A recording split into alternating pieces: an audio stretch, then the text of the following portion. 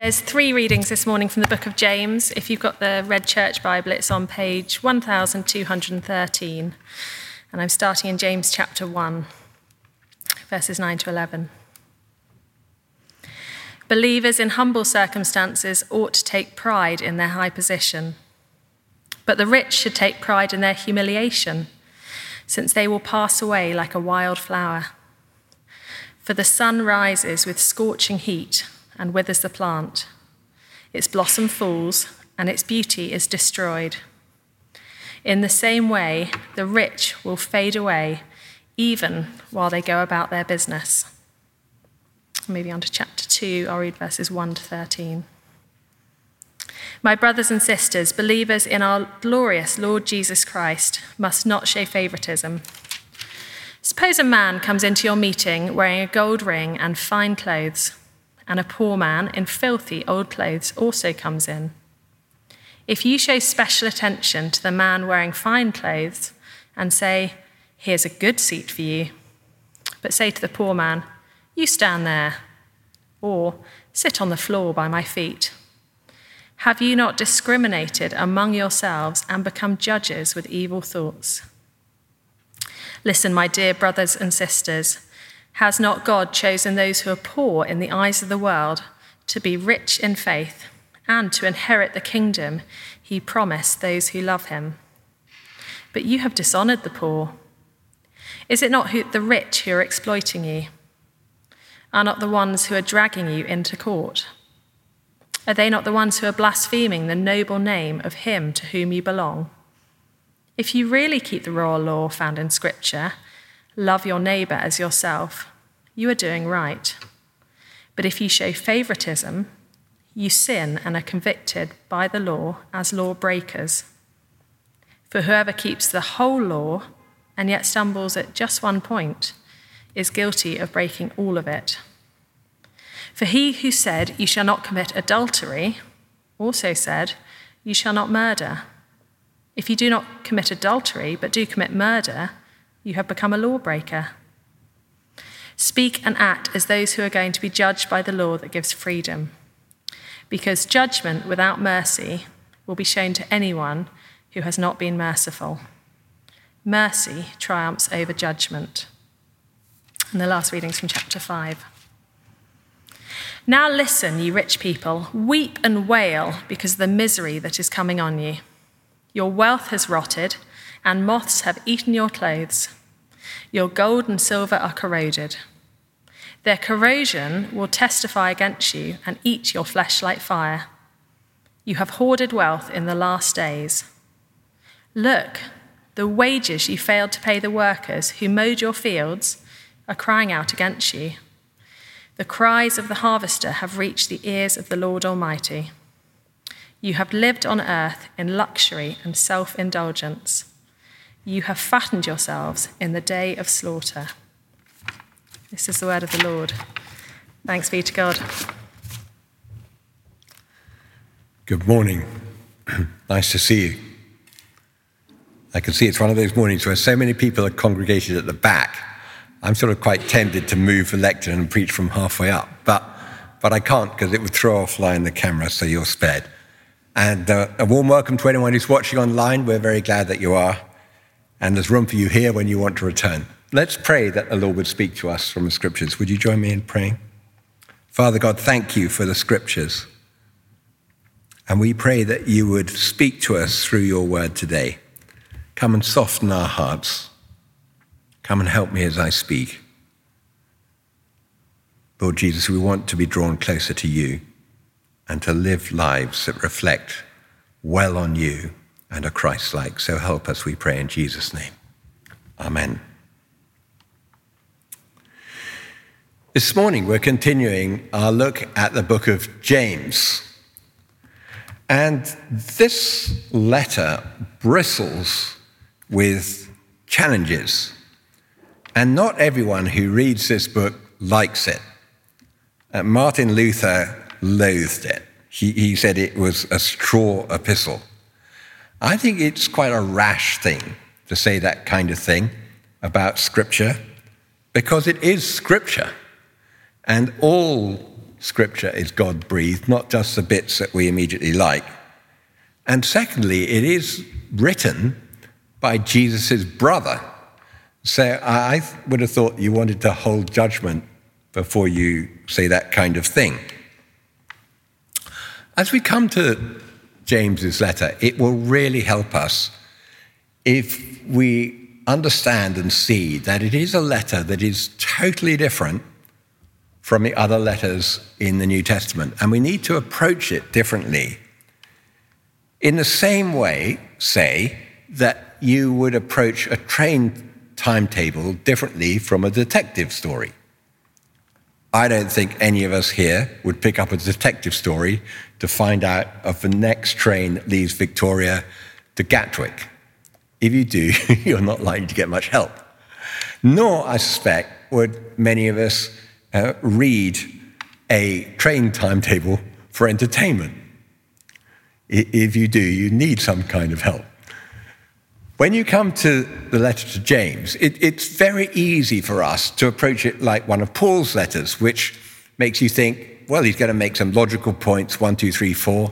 The first part of the letter is going to be all about doctrine, and the second part is going to be all about behavior. James is not written like that.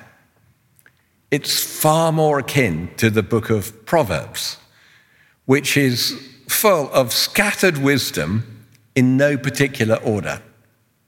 And you have to read the book of Proverbs through many, many, many times before you spot the themes, and it opens up for us better when you have spotted the themes. And it's the same with James's letter. One paragraph doesn't necessarily lead on to the next one, which tends to throw us. But if you keep reading the letter through over and over and over again, which I've done for you, the themes will leap out. And then when you put them together, you can see, oh, there are chunks of wisdom here arranged around topics. And that's what we're going to look at today, one of those topics. And I want to warn us, this is not easy reading. It's not easy reading because the topic we're looking at, it makes us all feel defensive. And it's not easy reading because James is an in-your-face sort of guy. You get the impression that subtlety was not his point. He was not a diplomat. He uses a sledgehammer to make the point. And what he's going to talk to us about springs from his observation of human behavior.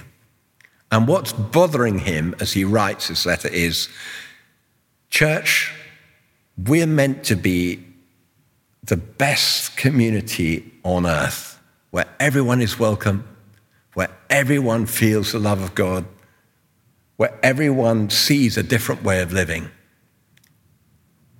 But church, this is not what I see when I look around. And the particular bugbear he has is what wealth is doing to people and how people without wealth are suffering. And I would say, I call this talk Toxic Traits in God's Family, because there are 3 blocks of teaching, as we shall see, and I'll put it out there up front. They have the potential to make us uncomfortable or to make us Christ-like, or both. And I suspect it's going to be both, that we will feel uncomfortable, but as we see the truth in them and we pray them into our midst, we will become more Christ-like, and that is what is meant to be happening. Now, it seems obvious to me, looking at this letter, as we shall see, James has got a keen eye for detail. He's very observant, and he's watching people and he's noticing things. And there are 3 particular areas that he highlights that we're going to deal with. And the first one is this: how do you see yourself? How do you see yourself? And he says there is a tremendous impact on how we perceive ourselves depending on whether we enjoy material riches or whether we're suffering lack of material riches. So James chapter 1, verse 9 to 11, I'll just recap. The brother in humble circumstances ought to take pride in the brother in humble circumstances ought to take pride in his high position, but the one who is rich should take pride in his low position, because he'll pass away like a wild flower. For the sun rises with scorching heat, as we're experiencing, and withers the plant. Its blossom fails and its beauty is destroyed. In the same way, the rich man will fade away even while he goes about his business. And what James is observing here is that the poor are prone to feeling inferior and the rich are prone to feeling superior. And this doesn't wash in God's community. I think we might have invented a new kind of terminology recently for things like this, and it's the phrase unconscious bias. But what is being described here is as old as the hills. The poor who are disadvantaged in the world and the run of everyday life can easily suffer the same way within God's church community, feeling marginalized and less worthy than the rich. And they carry that sense of struggle into the church, which is wrong, because in God's sight, from his perspective, things look very different. God is close to the poor. A few years ago, a man called Bishop David Shepherd wrote a book called Bias to the Poor, in which I think he highlighted there is a theme consistent throughout Scripture that God favors those who are poor. And needless to say, the book was trashed in certain circles.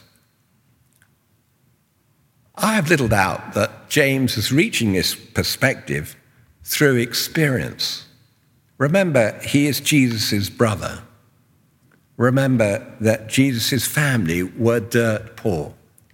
When Jesus was born, his parents go to the temple and they're unable to offer the required sacrifice. So they give the offering of a pigeon, which was what you gave if you literally had next to nothing, indicating that their material worth was meager. Notice that Paul says something very, very similar to the Corinthians. Brothers, remember what you were when you were called. Not many of you were wise by human standards. Not many were influential. Not many of you were of noble birth. And isn't it one of the reasons that Jesus was rejected by the scribes and the Pharisees and so many people? He just didn't look the part, did he? He hadn't been to university. He didn't look impressive. He had no credentials apart from himself. And so James is saying the rich need to be on their guard in case they become too full of themselves. The rich, he who is rich, should take pride in his low position. Now, it's much easier to point out the problem than it is to provide a solution. It's so difficult, I think, to lay aside the recognition and the influence that you enjoy in the world simply because it goes with your status, and to put on a different set of clothes, as it were, in church. So here's how James cuts us down to size. Very, very simply. He says, don't you realize when you meet in God's presence, you meet as equals? Why? Because you all face the same destiny. We're all going to die one day. We have that in common, whether we're rich or poor. And it could happen to you just in the course of your working life tonight, this afternoon, at any time. And that should make you pretty humble. And secondly, because as believers in the Lord Jesus Christ, you know that your net worth is connected with his love for you, not with your material assets. Ultimately, what gives you security is that Jesus loves you, has died for you, has forgiven you, and is a friend of yours, and has plans for you which you're trying to walk in. That's what binds us together. Is that what really works from week to week?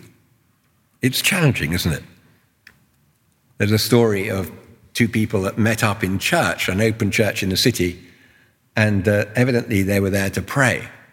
One of them looked extraordinarily prosperous and the other one looked extraordinarily poor.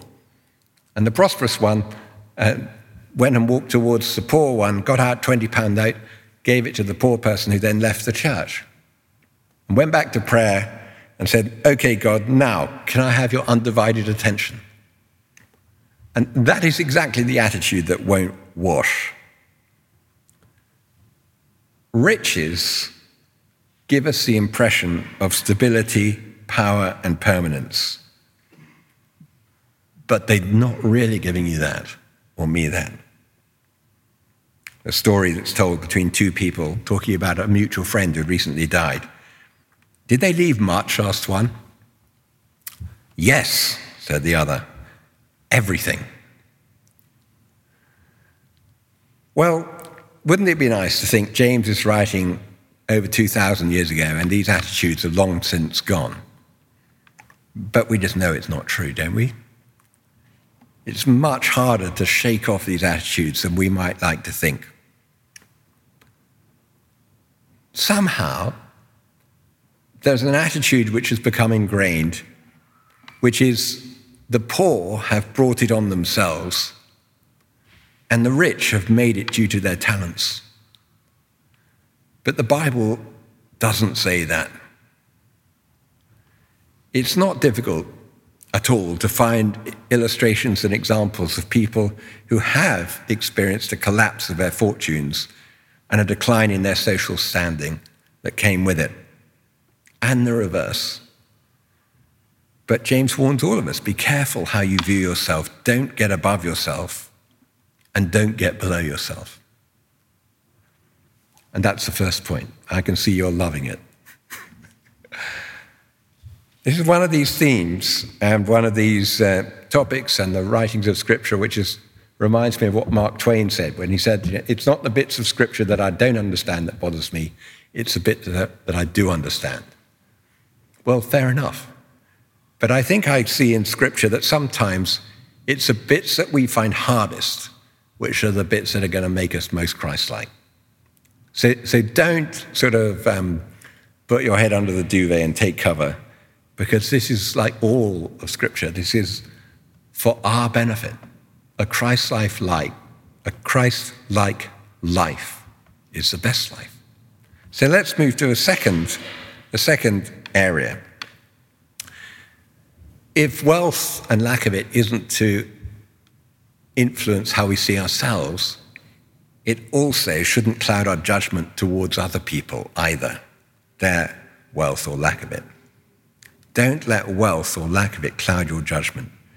And James highlights the danger of favoritism or prejudice in how we view others. And he puts it out in chapter 2, verse 1-4, to recap. My brothers, as believers in our glorious Lord Jesus Christ, don't show favoritism. Suppose a man comes into your meeting wearing a gold ring and fine clothes, and a poor man in shabby clothes also comes. If you show special attention to the man wearing fine clothes and say, here's a good seat for you, but to the poor man you say, stand over there, sit at the floor at my feet, haven't you discriminated among yourselves and become judges with evil thoughts?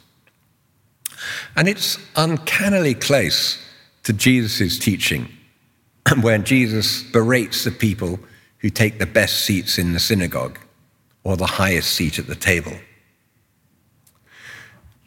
Not so very long ago, I was at a quite large Christian conference, and we were in a tent with a number of people who had been invited just to mingle, I think, for some drinks and things. And someone came up to me and they said, watch that person over there.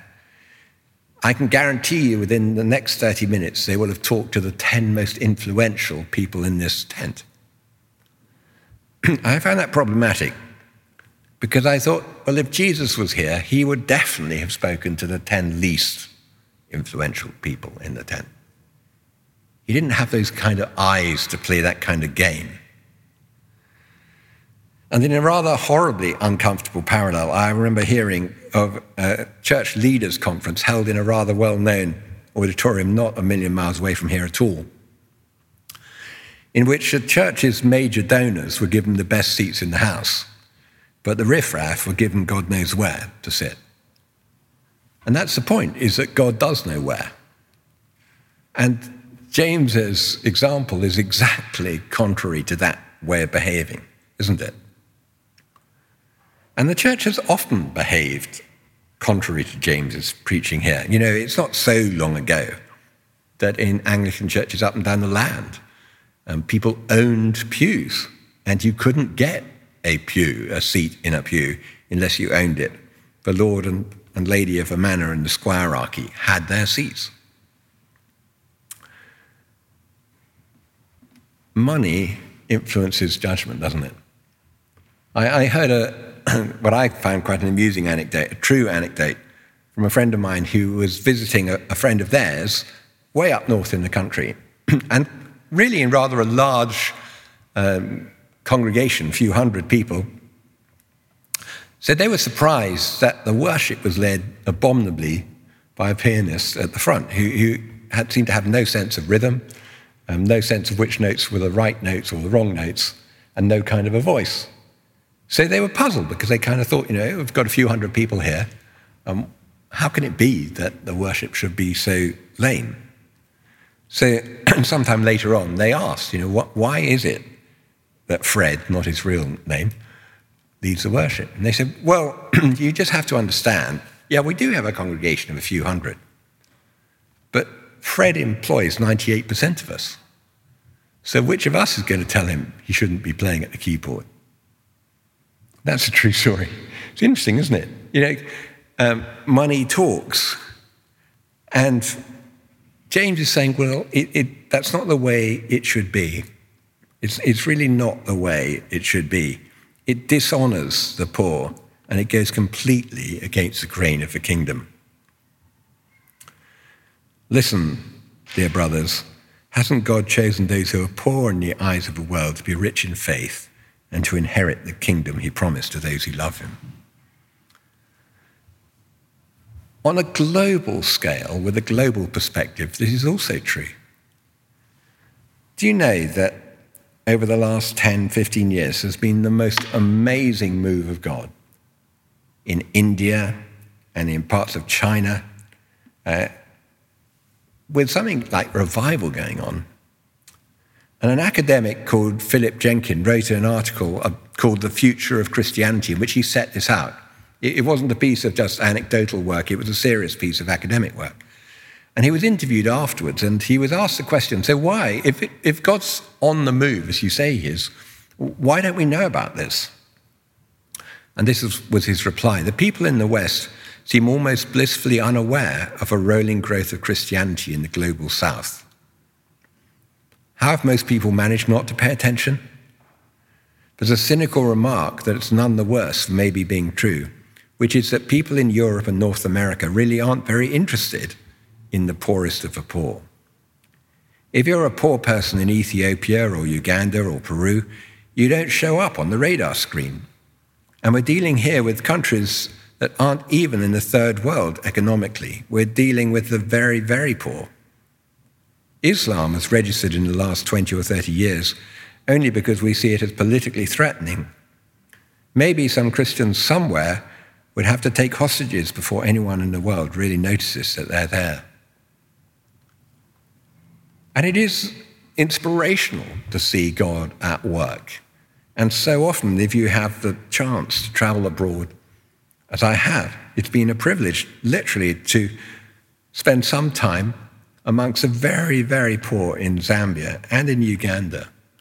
And I'm not saying it is axiomatic that this happens, but it's so in your face when you do meet Christians full of joy and hope in the Holy Spirit who materially are living on less than $1 a day. Well, it's all very challenging, isn't it? The third area and last is this, and it's slightly contrasting in chapter 5. Beware of the power, says James, that comes with wealth. Beware and wary of it. And he comes down incredibly hard on those who use their riches or power to exploit others. And commentators think actually he's probably writing mostly to non-believers at this point. But I'll read the passage. Now listen, you rich people. Weep and wail because of the misery that's coming upon you. Your wealth has rotted and moths have eaten your clothes. Your gold and silver are corroded. Their corrosion will testify against you and eat your flesh like fire. You've hoarded wealth in the last days. Look, the wages you failed to pay the workmen who mowed your fields are crying out against you, and the cries of the harvesters have reached the ear of the Lord Almighty. You've lived on earth in luxury and self-indulgence. You've fattened yourself in the day of slaughter, and you've condemned and murdered innocent men who were not even opposing you. And what he's describing here are a number of things. Hoarding wealth and preferring to see it wither rather than using it to bless others. This rather curious line, your wealth has rotted and moths have eaten your clothes. And what they were doing is they were storing extravagant clothes as potential for harvesting riches. They had investments is one way of putting it. And that was rotting, literally rotting. Now, here again, it's incredibly like what James's brother Jesus has told us. Don't store up for yourself treasures on earth where moth and rust are destroying, where thieves can break in and steal, but store up treasures in heaven where moth and rust doesn't destroy. You had an opportunity, said James, to change things for good, but you blew it. You chose not to. Secondly, he said, you exploited others, failing to pay people properly, verse 4. The wages you failed to pay people cry out to the Lord. And thirdly, you indulged in excess. The gap between the haves and have-not was not, you just can't justify it, the luxury that you lived in. And this is a horrible attribute that riches have, a tendency to blind us to the predicament that others are in. And Jesus told a whole parable about that in Luke chapter 16. Well, it hasn't been easy, has it? All these passages. It's so easy to take a defensive line and feel got at. So why is James pointing out these things so bluntly? As I just conclude very briefly, why? Well, he's probably having to speak bluntly to get through to us. Sometimes, unless we hear it absolutely straight, we just don't pick it up. And that's why I think he's laboring these points over and over and over again. But secondly, he's not doing it to make us feel grotty. He's doing it because we, the family of God, are the hope of the world, or we should be. And we should be different to the world. And he's longing for a day when people would walk into God's new community and feel welcome, and feel valued, and feel that they're important, and that God values them and has a part to play for them, irrespective of whether they're prosperous or not. The most valuable treasure we have is Jesus Christ. We know this in our heads. We experience it in our hearts. We have to translate it to how we live it out with the help of his Spirit. And I'm thankful, though I'm challenged by passages like this, I'm grateful for them because they act, don't they, as a plumb line of truth for us. It's not my intention this morning to have just whacked you hard over the head. That's not the point. It's to say, look, this is the gold standard, the truth standard that Jesus will enable us to live with his help. And we can help one another towards it. And it's important that we do so that the kingdom of God comes. Let's pray. Lord Jesus, thank you that in a moment we'll be celebrating that you laid down your life for us. You became poor for us. We pray, Lord, that we wouldn't shy away from your message to us today, but we would grow into it. We pray, Lord, not that we would be condemned, but that we be convicted. And Holy Spirit, you'd have a chance to make us more Christ-like, which we pray in Jesus' name. Amen.